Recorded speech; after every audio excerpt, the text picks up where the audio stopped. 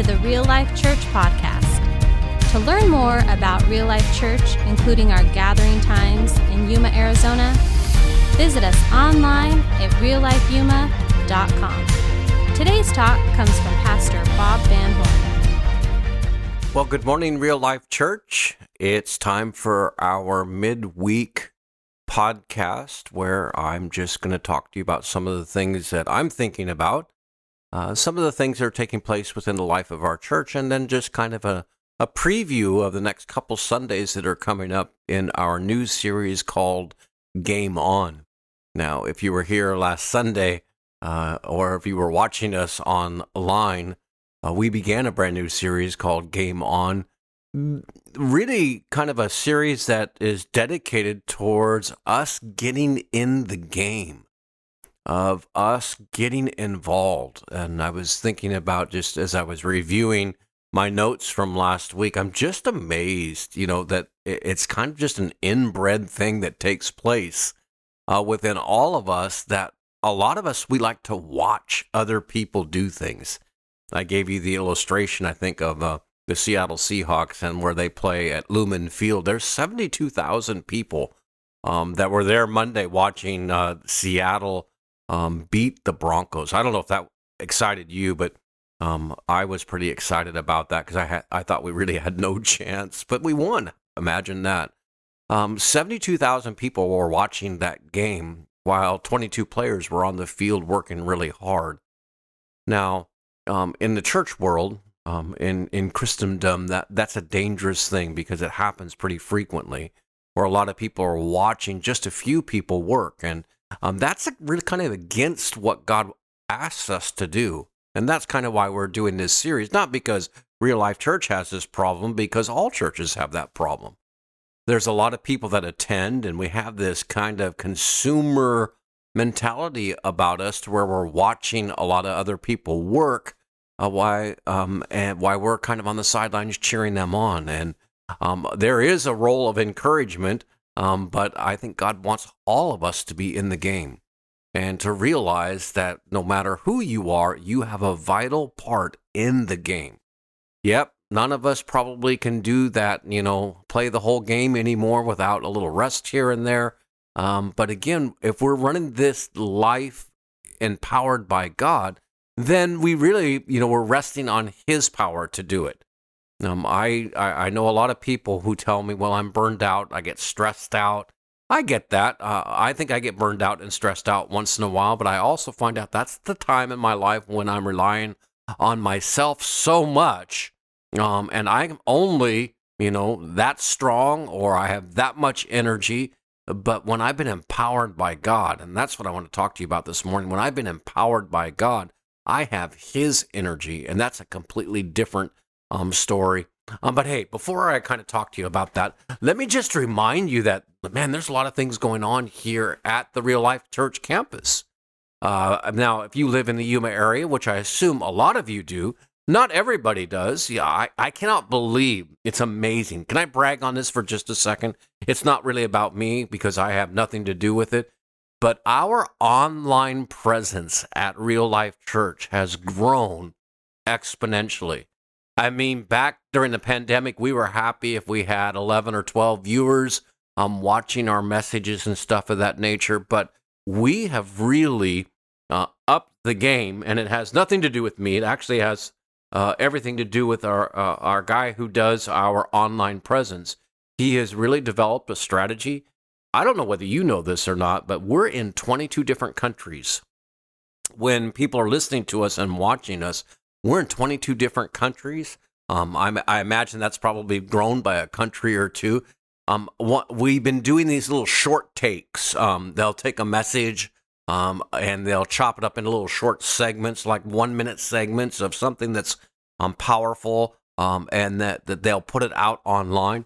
Our last short that we put out had, I think, over, I think he said in our staff meeting, over 50,000 views. That's really a God story. That really is something that only God does. And so just think about that our little church here in Yuma, Arizona has an audience that goes out quite a ways, and what a blessing modern technology is. That's why we're doing these podcasts. That's why we're online. And I know that a lot of people have a struggle with online, and look, it's just another way of getting the gospel out. And so I'm really excited about that. But anyway, now all that aside, that was kind of free for those of you that are still listening with me. October 1st, we have a great event coming up in our church called the Amazing Race, okay? This is going to be a fun event. This is really meant for the church to come out and go out and have some fun. We're going to go out and do a scavenger hunt and do some activities. And I've already been asked, hey, can young people play this? Absolutely. They got to have to be with a team of somebody that can drive, but we can arrange that. Can old people play this? Well, absolutely. Matter of fact, I think you'll really enjoy this. Everything that we're doing is not difficult, nor is it going to be that hard on you physically. I think that you can do it, but it's going to be a lot of fun. You're going to get to meet some new people. You're going to get to drive all over the city of Yuma.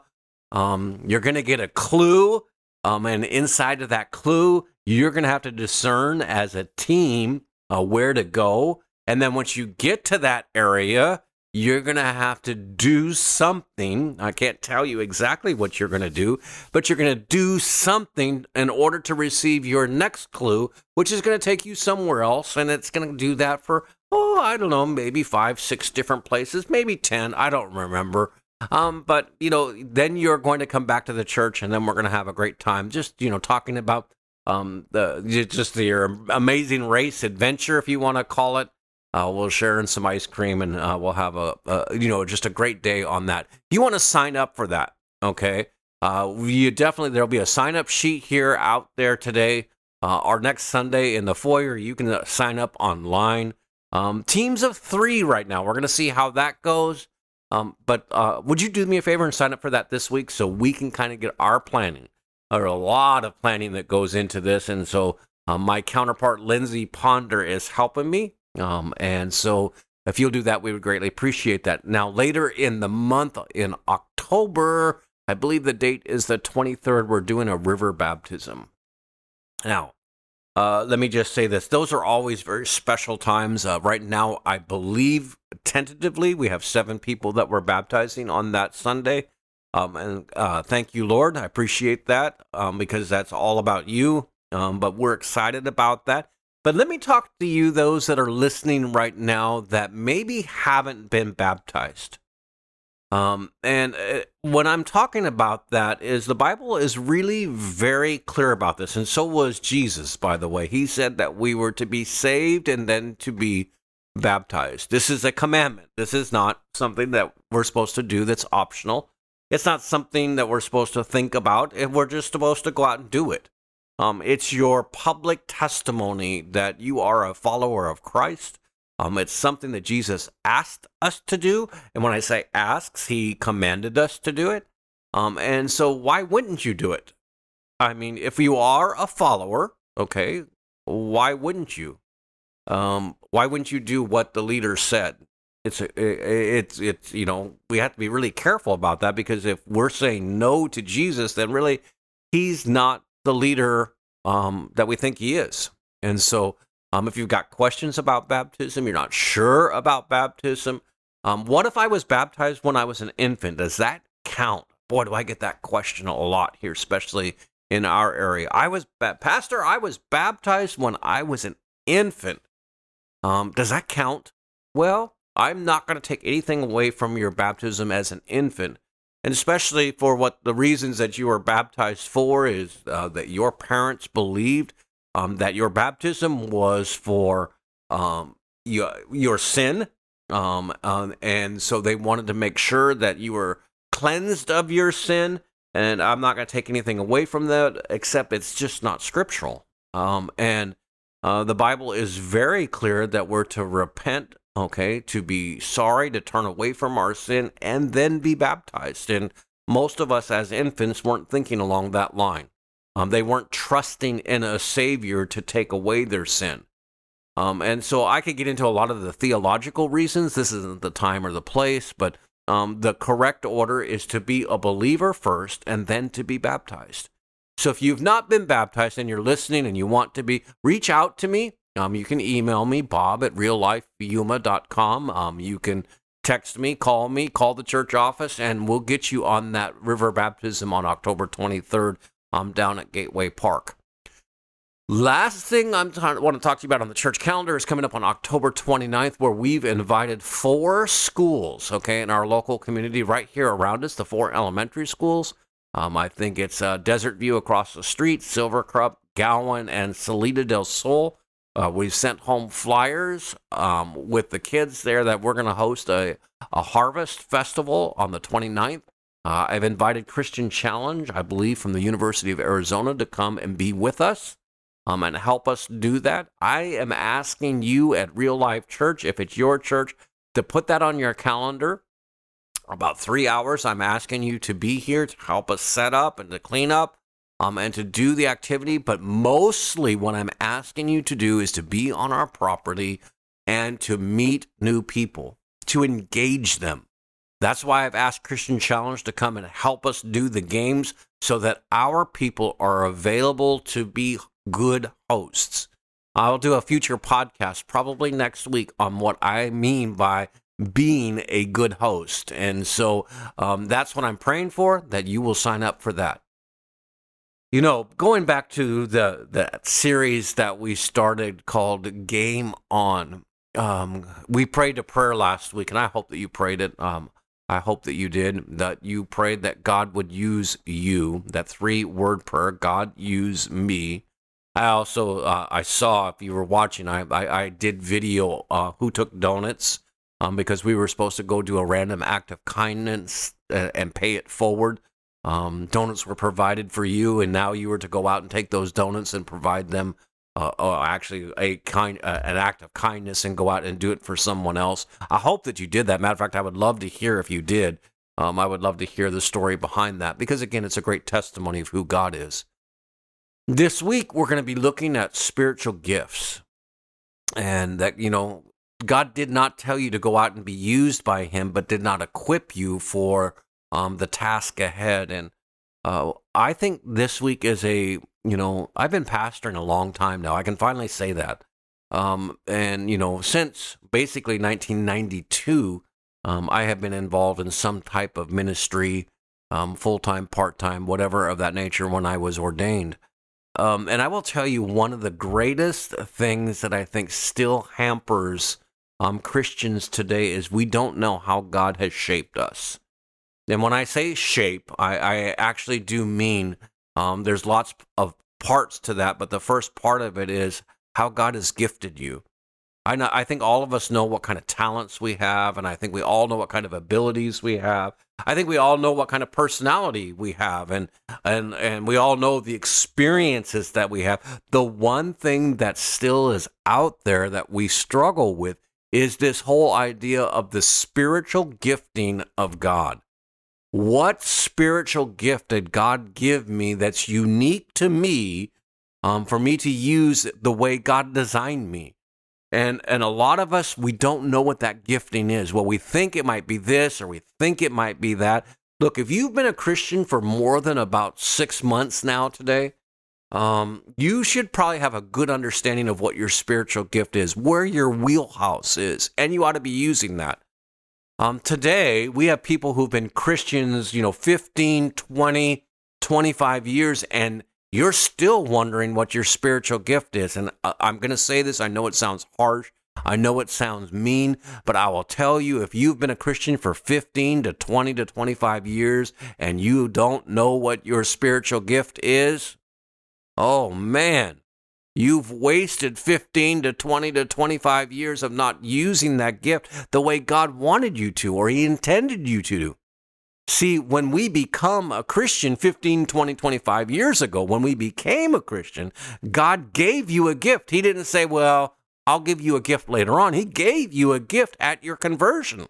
That's what the Bible says. And we're supposed to be using that gift for his glory, for his honor, to build up the church, to edify others, and to encourage them.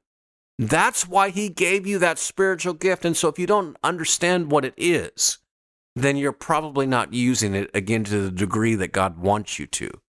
So what we're doing on this Sunday is I will probably say something very similar to that, but I'm also going to provide you a way for you to begin to identify your gift. We'll talk about an online survey.